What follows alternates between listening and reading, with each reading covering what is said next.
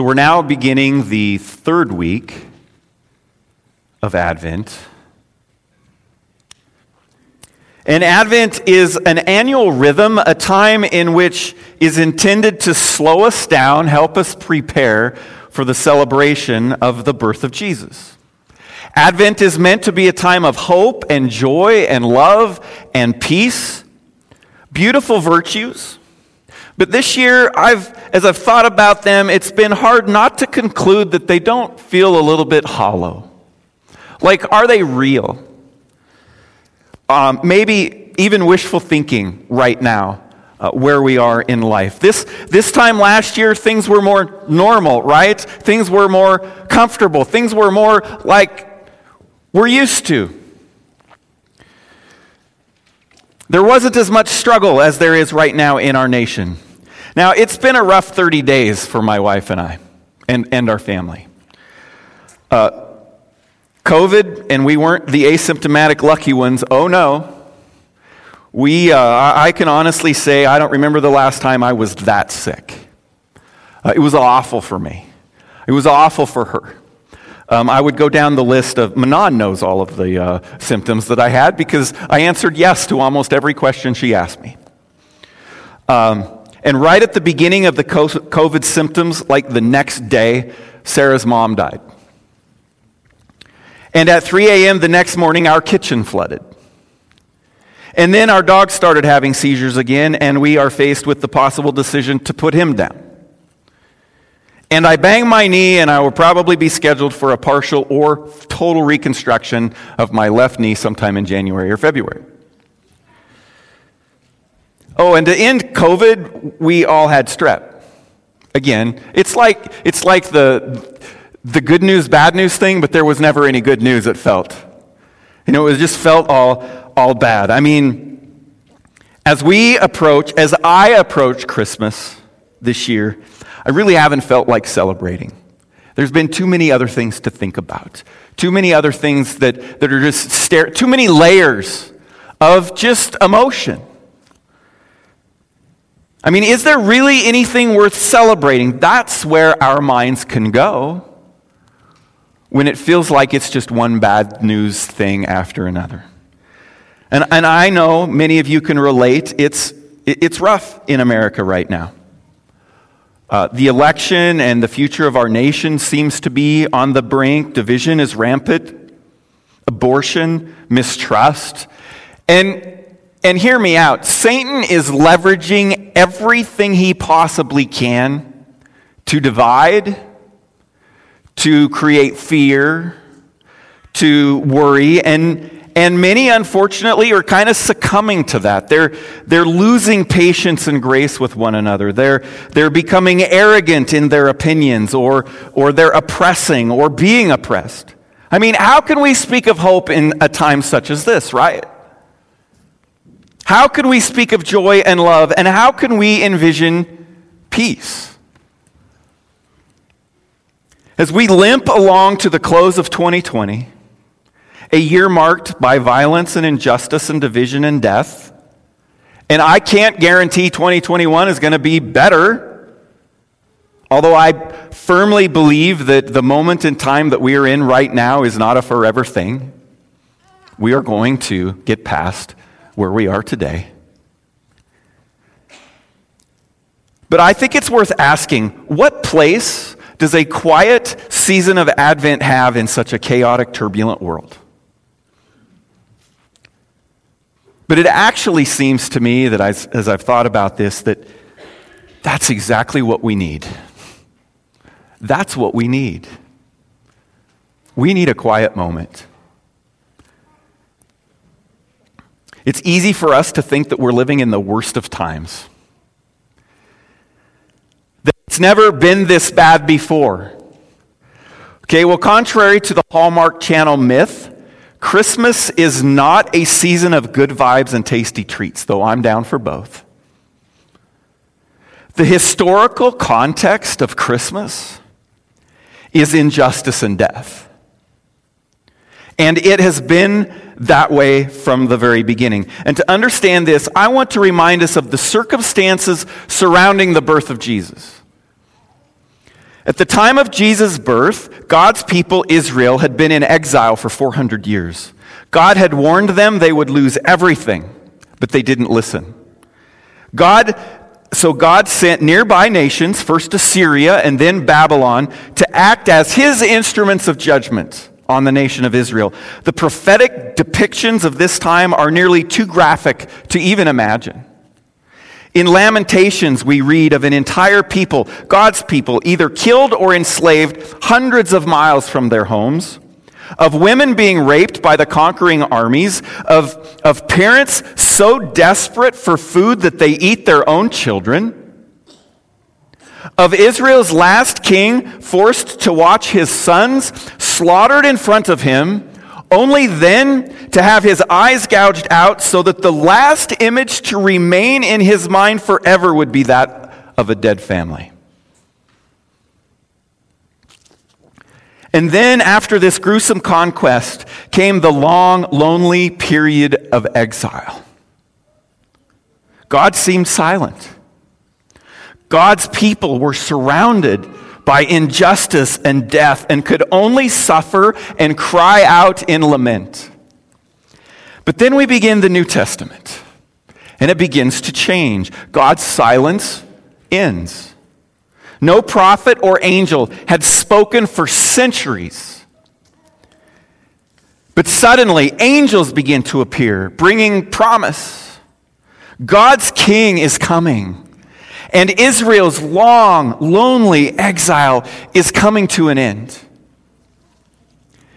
Isaiah captured the unlikely hope of this period with his prophetic promise in Isaiah chapter 9, verse 2, and he recorded, "The people walking in darkness have seen a great light. On those living in the land of deep darkness, a light has dawned." For those who for generations have existed in darkness, the promise of light might seem too good to be true. When the darkness closes in like that, it's easy to feel like hope is foreign and maybe even offensive. What do you mean I can have hope and peace? Do you not know what my life is like? And yet, the Gospels record many of God's people responding in hope. Mary responds in confidence in God's plan, even though it rocks her world and changes the future which she had envisioned for herself. Anna and Simeon rejoice at the sight of the newborn Jesus. These men and women hint that with Christ's arrival, darkness really might give way to light.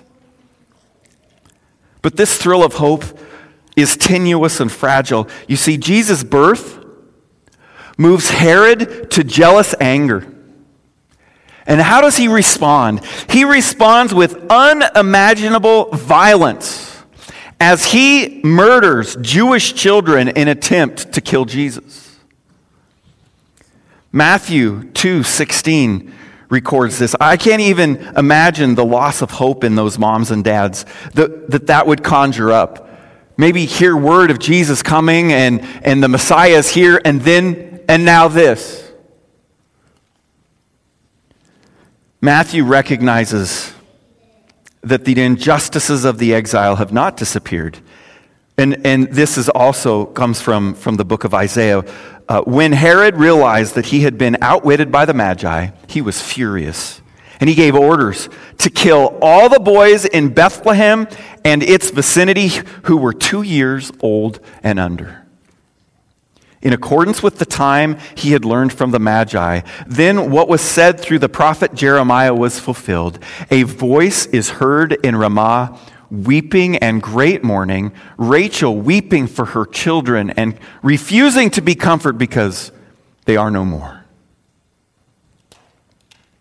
To many, that may seem like a failure. I mean, what about the hope and the peace that the angels spoke of? Where is it? You would think that God's first act to overturn this long period of injustice would be a decisive act of justice and victory, right? But instead, we see the weak and vulnerable put to the sword. We hear Rachel weeping again, even as the Son of God comes to earth. So had something gone wrong? It would seem upon deep investigation that the Christmas story is actually pretty dark. But something prevents us from reading these events in despair. Pastor Michael talked about it 2 weeks ago, 3 weeks ago. It's a name, Emmanuel. First mentioned by the prophet Isaiah. Emmanuel, we know, means God with us. You see, Jesus' birth delivers far more than Israel expected, far more than what they had hoped for. It was different, much different than what Israel wanted and expected, but it was better. It was much better. They expected a king who would take them back to their homeland, but God sent much more. He sent himself. Christmas commemorates the moment when God entered into our story in flesh and blood. A real man. He entered in the middle of the story, in the middle of injustice and death, right when he planned to. It was in his timing. It was at the right moment when it was best for him to do so. And this is good news for us. Because we feel like we're living in darkness, but within the midst of that darkness, Jesus is there with us. Emmanuel. It's good news for us, especially when we're living a story of injustice and death. And one day, God will end all injustice and death. But in the present, Christmas reminds us that God's first step in ending injustice and death was to submit himself to injustice and death. Jesus enters our suffering. He entered it then, poor in birth, persecuted in life, scorned in death. And he enters it with us today as Emmanuel, God with us. On our Christmas tree at home, which we finally put up, we always, at the end, after we've put the angel on top, we have a nail that we put somewhere inside the Christmas tree where nobody else really notices it, but serves as a reminder for us in our home as we know that that's there, that the reason that Jesus came was so that he could say, "It is finished." His death, his resurrection. It is finished. That's why we have hope right now in the midst of the darkness that we live in. Because we know how the story ends. And as a Christ follower in faith in Christ, we know how our story ends. Now, I want you to hang with me here this morning. As I've thought about hope this week in the shepherds, I was drawn to Psalm 23. So turn to Psalm 23 if you would in your Bibles this morning, your Bible app, or grab a book, a Bible in front of you and turn to Psalm 23. And as you turn there, I want you to think about this with me. Who wrote Psalm 23? David, right? David wrote Psalm 23. What was David before he was a king? He was a shepherd, right? Yeah. And God's hand was on him. In fact, David is an ancestor of Jesus. Jesus is born in the line of David. It was all prophesied hundreds and hundreds of years before it happened.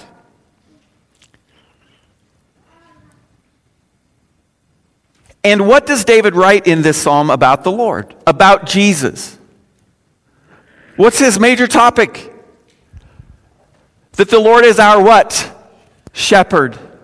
So you have a shepherd writing about a shepherd. It was something that David was very experienced with, sheep and shepherds. And what does God say that we are like?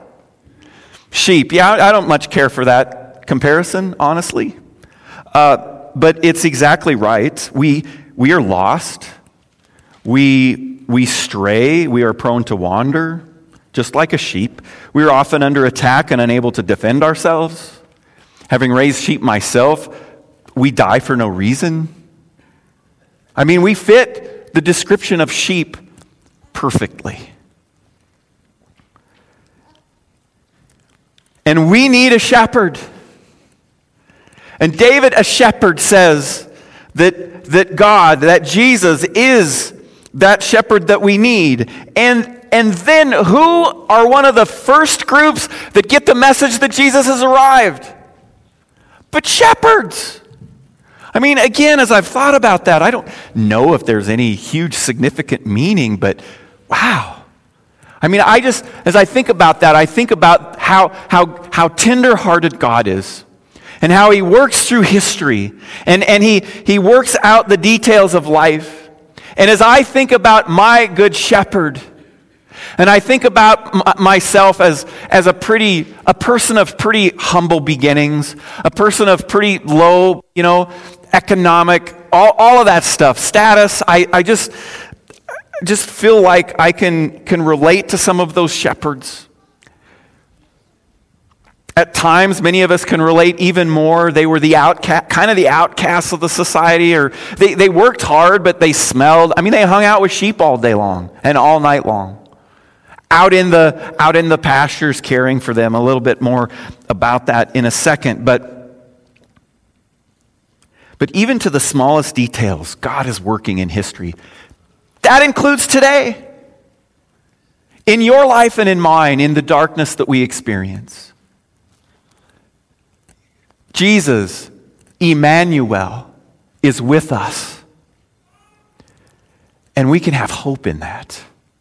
And that can bring peace to our life, even if things in our history and our story aren't turning out like we thought they would or should even. I mean, the incredible benefit of being a sheep is the fact that God is our shepherd.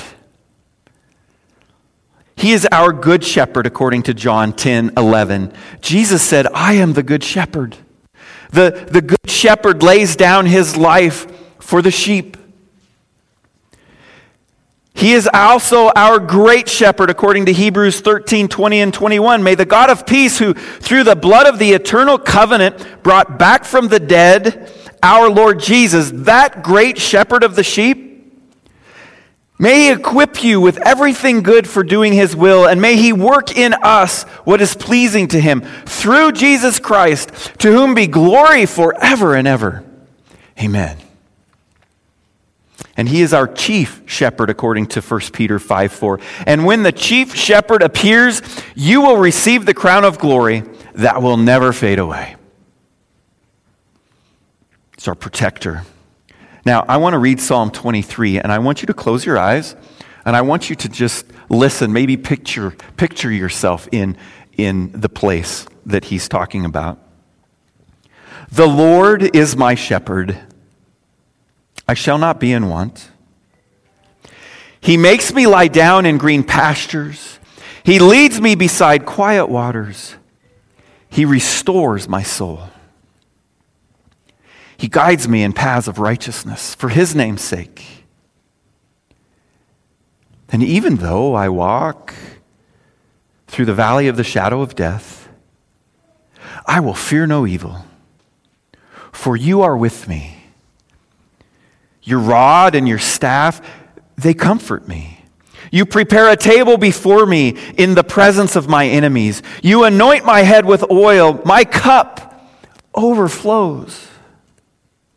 And surely goodness and love will follow me all the days of my life, and I will dwell in the house of the Lord forever. You see, God is our shepherd and friend. What an incredible thought. David is talking about the God of the universe, right? The creator of all things, the savior of humankind, the King of kings and the Lord of lords, the Almighty, the everlasting, the ever-present, omniscient, omnipresent, omnipotent. Think about that for just a moment. The one and only, the one true God is your shepherd and your friend. Or at least he can be. As I read this psalm, it's like opening a Christmas gift on Christmas morning. It really does cause me to feel warm and loved. It causes me to get a sense that I am so blessed in the moment right now, even though there seems to be this storm raging on outside of myself. A sense of calm and peace that I can lay all these and worries at the feet of the shepherd to whom David is describing. The peace I experience, it's not from escape. It's not from refusing to recognize or ignoring the reality of life. And the contentment that I sense is not because of complacency. It's not arrogance on my part. As I look deeper into this psalm and understand it more, it brings a readiness on my part to face the deep darkness and imminent attacks that occur on my life. And it also reveals an incredible love and commitment on God's part, which directs us toward not a material goal, but to the Lord himself. So even though we're going to be looking at 7 blessings that we experience because of God being our great shepherd, I want us to resist the temptation to make this psalm about us, because David's not describing us. He's describing God in Psalm 23. And it's steeped in the theology of the early days when God made his covenant with his people. You see, David knows that God. That's who David had intimate experiences with. And since he is the eternal Lord, his people are not surprised to find him as the New Testament shepherd too, the good shepherd, the great shepherd, the chief shepherd, who will one day appear with glory that will never fade away, and who will lead us to springs of living water. So 7 blessings we experience that give us hope. The first blessing we experience is rest and refreshment. Who doesn't need that today? In some ways, it feels like I've had enough rest in the last 3 weeks because, by 1 o'clock, I'm ready for a big, long nap. The Lord is my shepherd, I shall not be in want. He makes me lie down in green pastures. He leads me beside quiet waters. God provides for our needs. He provides us with our daily bread, and we think often, again, that it's our toil and our hard work that provides for our families and puts food on the table and a roof over our head. But without God's provision, that's not even possible. It's from him. Too often life becomes about us, and we begin to slowly stray away from the one who really provides for us. Let's be reminded that it's he who provides us with rest and refreshment. We can know that we will always have what we need because Yahweh, our shepherd, provides green pastures and quiet waters. Remember back to 1987, sitting next to my mother's chair. She's there, oxygen, in the last days of her life. And my brother, Dennis, is sitting there next to her chair with his Bible open to Psalm 23. And Dennis says, "Mom, I want you to close your eyes. And I'm going to begin reading this psalm verse by verse, and I just want you to picture yourself here." And as he read it, she described out loud what it felt like to sit in the green grass and to sit by the quiet water. And she's envisioning this, and she's describing it, and it's as if she's actually there. And there's this sense of peace. And this sense of love and joy that comes over her countenance as she sits in her chair, kind of still struggling to breathe. Again, when we rely on God completely for the needs in our lives and we take the focus off of ourselves and we put it on him, we truly do receive rest and refreshment. Not because we're ignoring the reality of the life that we're living, but because God is entering into that with us. He's here with us.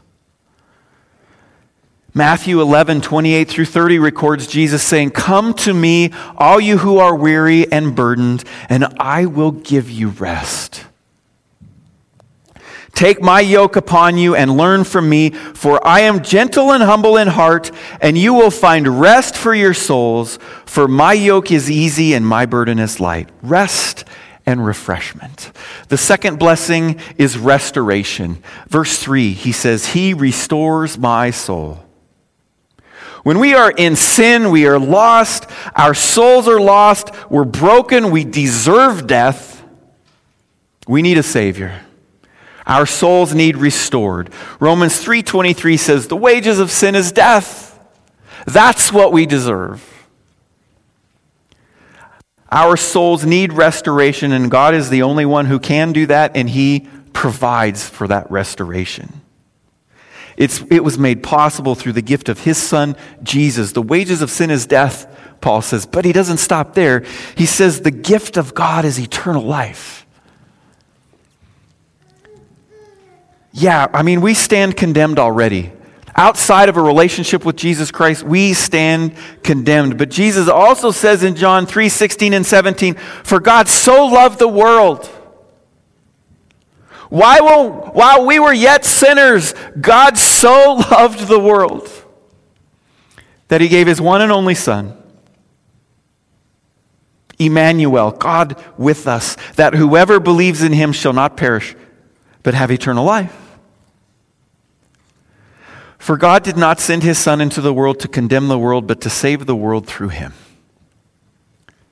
So my question to those of you watching online and everyone here in this room is, have you believed? Have you surrendered? Have you communicated to God in a simple prayer of confession and release of control of your life to Him? It's the only way for your soul to be restored. It's the only way for there to be peace and joy and hope and love in your life. Why not do that today? Why not? Rest and refreshment and the restoration of our souls. What blessings from the Good Shepherd. Emmanuel, God with us. The third blessing we experience is guidance.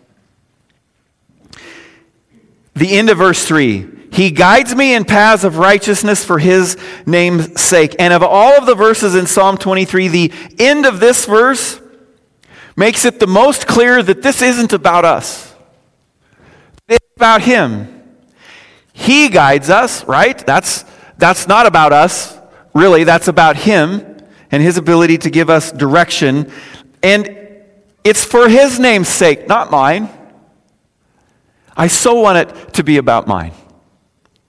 And again, God blesses us and He loves us and He gives us good gifts. He's an amazing King, Shepherd.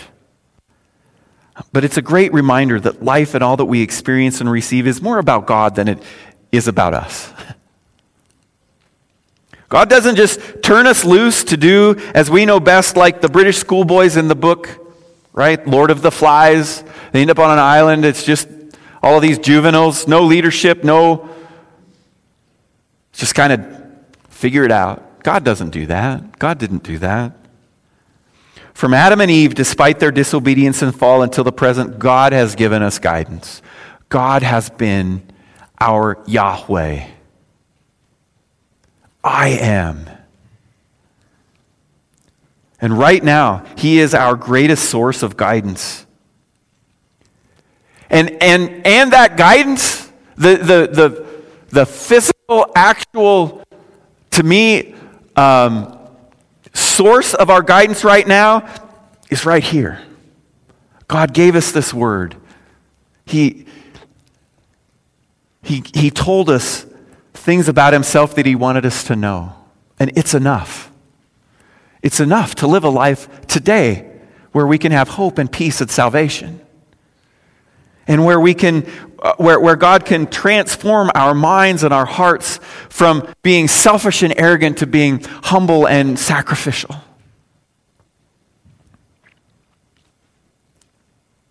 Rest and refreshment, restoration of our soul's guidance. And number 4, the fourth blessing, is protection. Verse 4, even though I walk through the valley of the shadow of death, I will fear no evil, for you are with me. Hope in the darkness and trouble. We can have confidence and peace even in the midst of darkness. Even when it seems unbearable, when our circumstances seem like, I'm telling you what, day 9 of COVID, I was ready to smother myself with my pillow. I'm serious. I was done. I'm like, I was over this 7 days ago.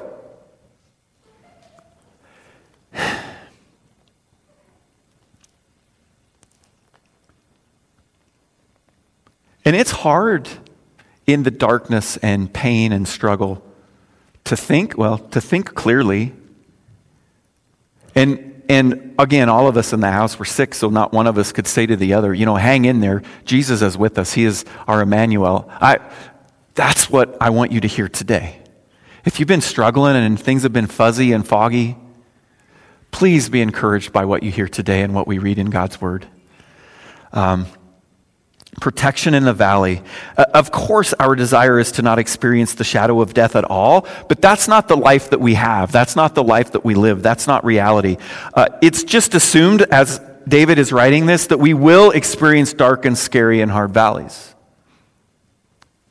He doesn't say if. He says, even though I do. Jesus said in John 16:33, in this world you will have trouble. So we shouldn't be surprised when we have trouble. And we know that to be a fact of life. Many things come to our minds when we think about the valley of the shadow of death. But we can't stop in the middle of that verse because that's where Satan wants us to do. He wants us to stop with that and become discouraged with the troubles in life. But Jesus doesn't stop there. And Jesus is telling, look, the disciples haven't experienced the absolute darkness that they're going to experience yet, and Jesus is preparing them. He's saying, hey, look, guys, just recognize that in this world you're going to have trouble. Look, trouble's a-coming. But Jesus says, take heart. Because get this, I have overcome the world. Our Emmanuel, Jesus, God with us, has overcome the world. Yeah, the world can throw trouble at us, but He has already overcome that. And He is present with us as we live in that. Rest and refreshment, restoration of our soul, guidance, unbelievable protection, and the fifth blessing we experience is discipline and correction. Yes, truly it is a blessing. I mean, some of you parents, you been blessing your kids all week long, right? Receiving this is a blessing depending on our attitude. The end of verse 4, David says, your rod and your staff, they comfort me. What does a shepherd really use a rod and a staff for? You see it at, you have shepherds in a Christmas presentation and children, and they're all carrying this staff. Well, you might think, it's to hook the sheep and that sort of thing, but actually the original rods and staffs didn't have a hook on them. They had a club on the end or a knot. Philip Keller talks about this, and I tried to shorten it a little bit. He gives a great explanation of it, but each shepherd boy from the time he first starts to tend his father's flock takes pride in the selection of a rod and staff exactly suited for his own size and strength. He goes into the bush, selects a young sapling, which is dug from the ground. It's carved and whittled down with great care and patience. The enlarged base of the sapling, where its trunk joins the roots, is shaped into a smooth, rounded head of hardwood. The sapling itself is shaped to exactly fit the owner's hand. After he completes it, the shepherd boy spends hours practicing with his club, learning how to throw it with amazing speed and accuracy. It becomes his main weapon of defense for both himself and his sheep. The rod, in fact, was an extension of the owner's right arm. It stood as a symbol of strength, his power, his authority in any serious situation. David killed wild animals with his rod and staff. The rod was what he relied on to safeguard both himself and his flock in danger. The rod is used by the shepherd for the welfare of his sheep, namely that of discipline. I used a 2x4 when I was raising sheep. The club is used for this purpose perhaps more than any other. If the shepherd saw a sheep wandering away from its own or approaching poisonous weeds or getting too close to danger of one sort or another, the club would go whistling through the air to send the wayward animal scurrying back to the bunch. Another interesting use of the rod in the shepherd's hand was to examine and count the sheep. In the terminology of the Old Testament, this was referred to as passing under the rod. Ezekiel 20, verse 37, explains it this way, "And I will cause you to pass under the rod, and I will bring you into the bond of the covenant." This meant not only coming under the owner's control and authority, but also to be subject to his most careful, intimate, and firsthand examination. "Search my heart, O God," David says. "Pass me under the rod." I'm thinking he's thinking in his mind.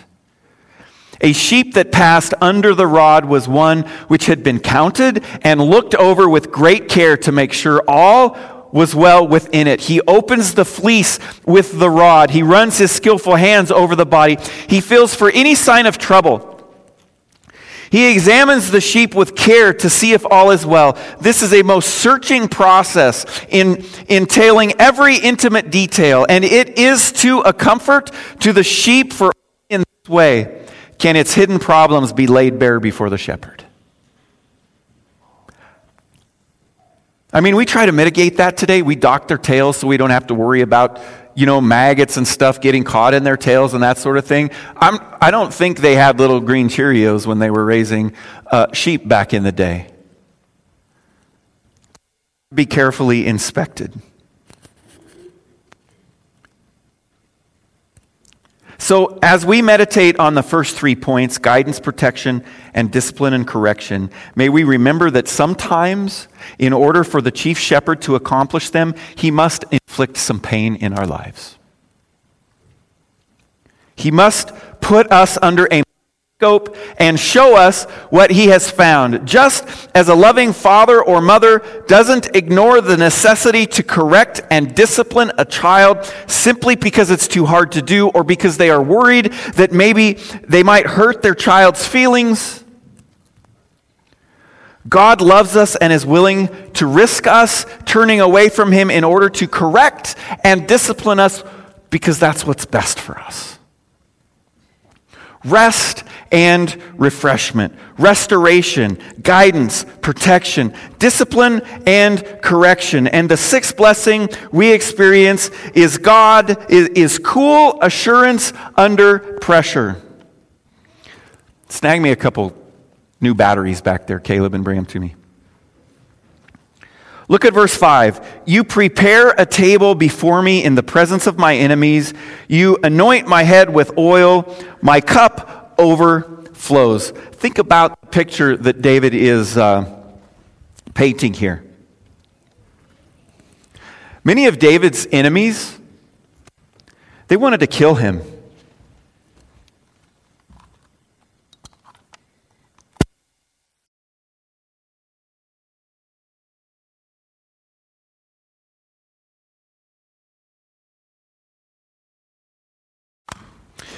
Now maybe we'll quit breaking out. They wanted to kill him. I mean, there were times, and he ran for his life sometimes. He would hide in caves. So imagine this. David is in a room full of his enemies, which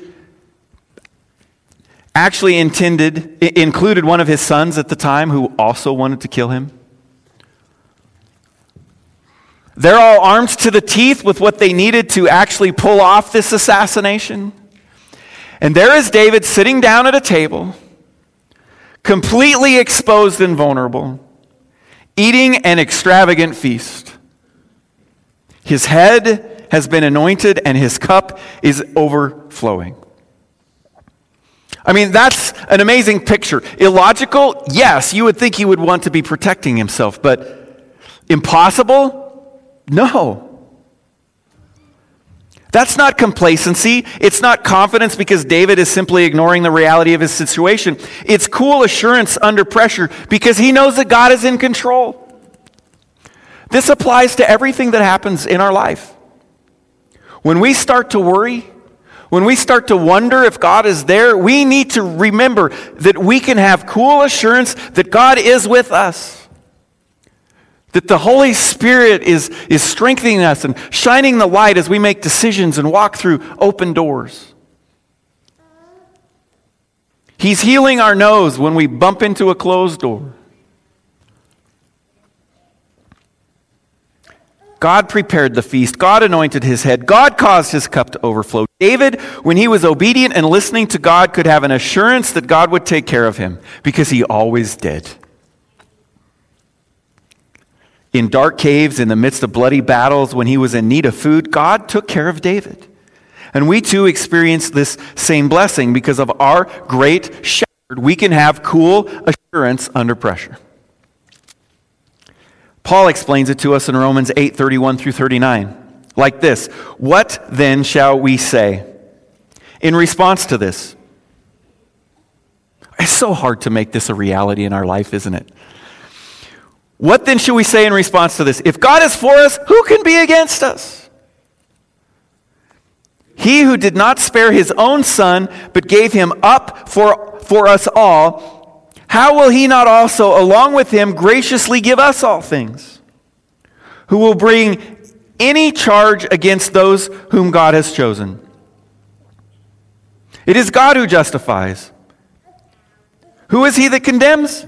Christ Jesus, who died, more than that, who was raised to life, is at the right hand of God and is also interceding for us. Who shall separate us from the love of Christ? Really, is there anybody? Not even Satan himself. Shall trouble or hardship or persecution or famine or nakedness or danger or sword, as it is written, for your sake we face death all day long. We are considered as sheep to be slaughtered. No, in all these things, we are more than conquerors through him who loved us.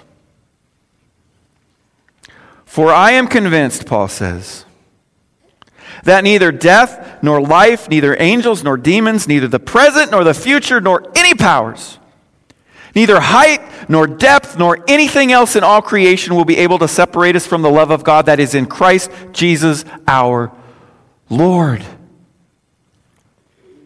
We got to take our focus off the storms. This is as much for me as it is for you, trust me. We got to take our focus off the storms and put it squarely on our Savior, Jesus Christ. Today, tomorrow, next week, next year, if there is one. That's how we have hope no matter what. Even in the midst of sickness and grief and national division and failure and everything bad and dark in our lives, nothing can separate us from the love of Jesus. Our shepherd. The final blessing is the greatest one of all. It goes beyond good experiences in this life. It goes beyond any great feast prepared in the presence of our enemies. It's the blessing of the new covenant. The greatest gift of all, number 7, is forever faithfulness. Look at the last verse. Surely goodness and love will follow me all the days of my life, and I will dwell in the house of the Lord forever. In light of, or darkness, a dark valley of the death of a loved one, that verse speaks such hope and peace to me. When I know that they have surrendered their life to Jesus Christ, and I read that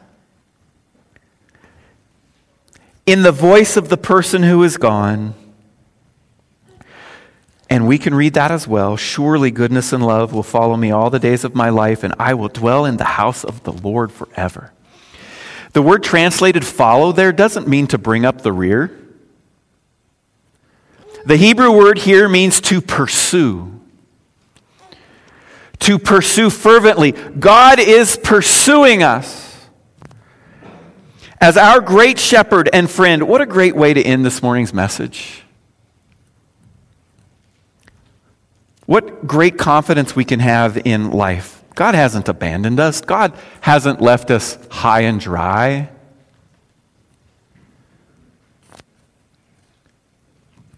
God hasn't just left us with a reality of trouble. I mean, our reality might be heartache. It might be physical pain. It might be loneliness. It might be fear. It might be all of those things at the same time. Some of the pain could actually be the rod and the staff.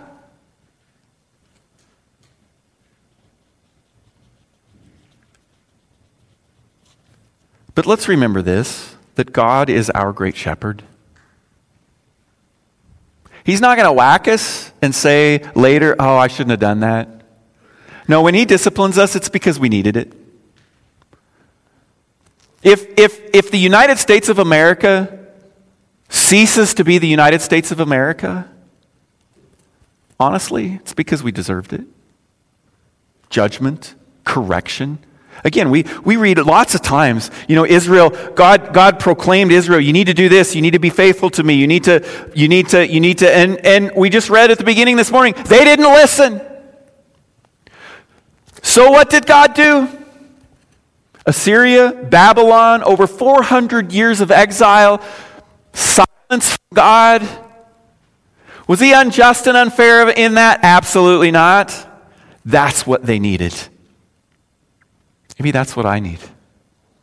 I don't know. I don't want it. I pray not. And I pray that we can return, that we can repent, that he will restore our land because we have turned to him. But I don't know how it's going to play out. But I do know this, that God is our great shepherd, that his goodness and love is passionate, and that he is intensely pursuing us. And that this pursuit will be to the very end of our days on this earth, for all time and through all experiences. And when it's completely over for us on this earth, David assures us that if we are in Christ Jesus, if our soul has truly been restored, then we will dwell in the house of the Lord forever. Rest and refreshment, restoration of our soul, guidance, protection, discipline and correction, cool assurance under pressure, and forever faithfulness. That is our God, and with him as our good shepherd, we can have hope and peace and joy and love. Romans 8:39, I'll close with this. Paul says, neither height nor depth nor anything else in all creation will be able to separate us from the love of God that is in Christ Jesus our Lord. Thank you, Jesus, for being faithful, for loving us, for being sacrificial, for enduring unjust treatment for us. And I pray that as we dwell on Psalm 23 this week, even as we approach and as we look further in depth with our husbands and our wives and our friends and our children into the Christmas story, the events that occurred surrounding the birth of Jesus. Help us to be encouraged. Help us to experience that joy and that peace. Peace to all men and women. Father, help us to slow down a bit and to focus on you. And now I pray that you would receive the sounds of our voices, the praises of our hearts and our minds in worship to you. In Jesus' name, amen.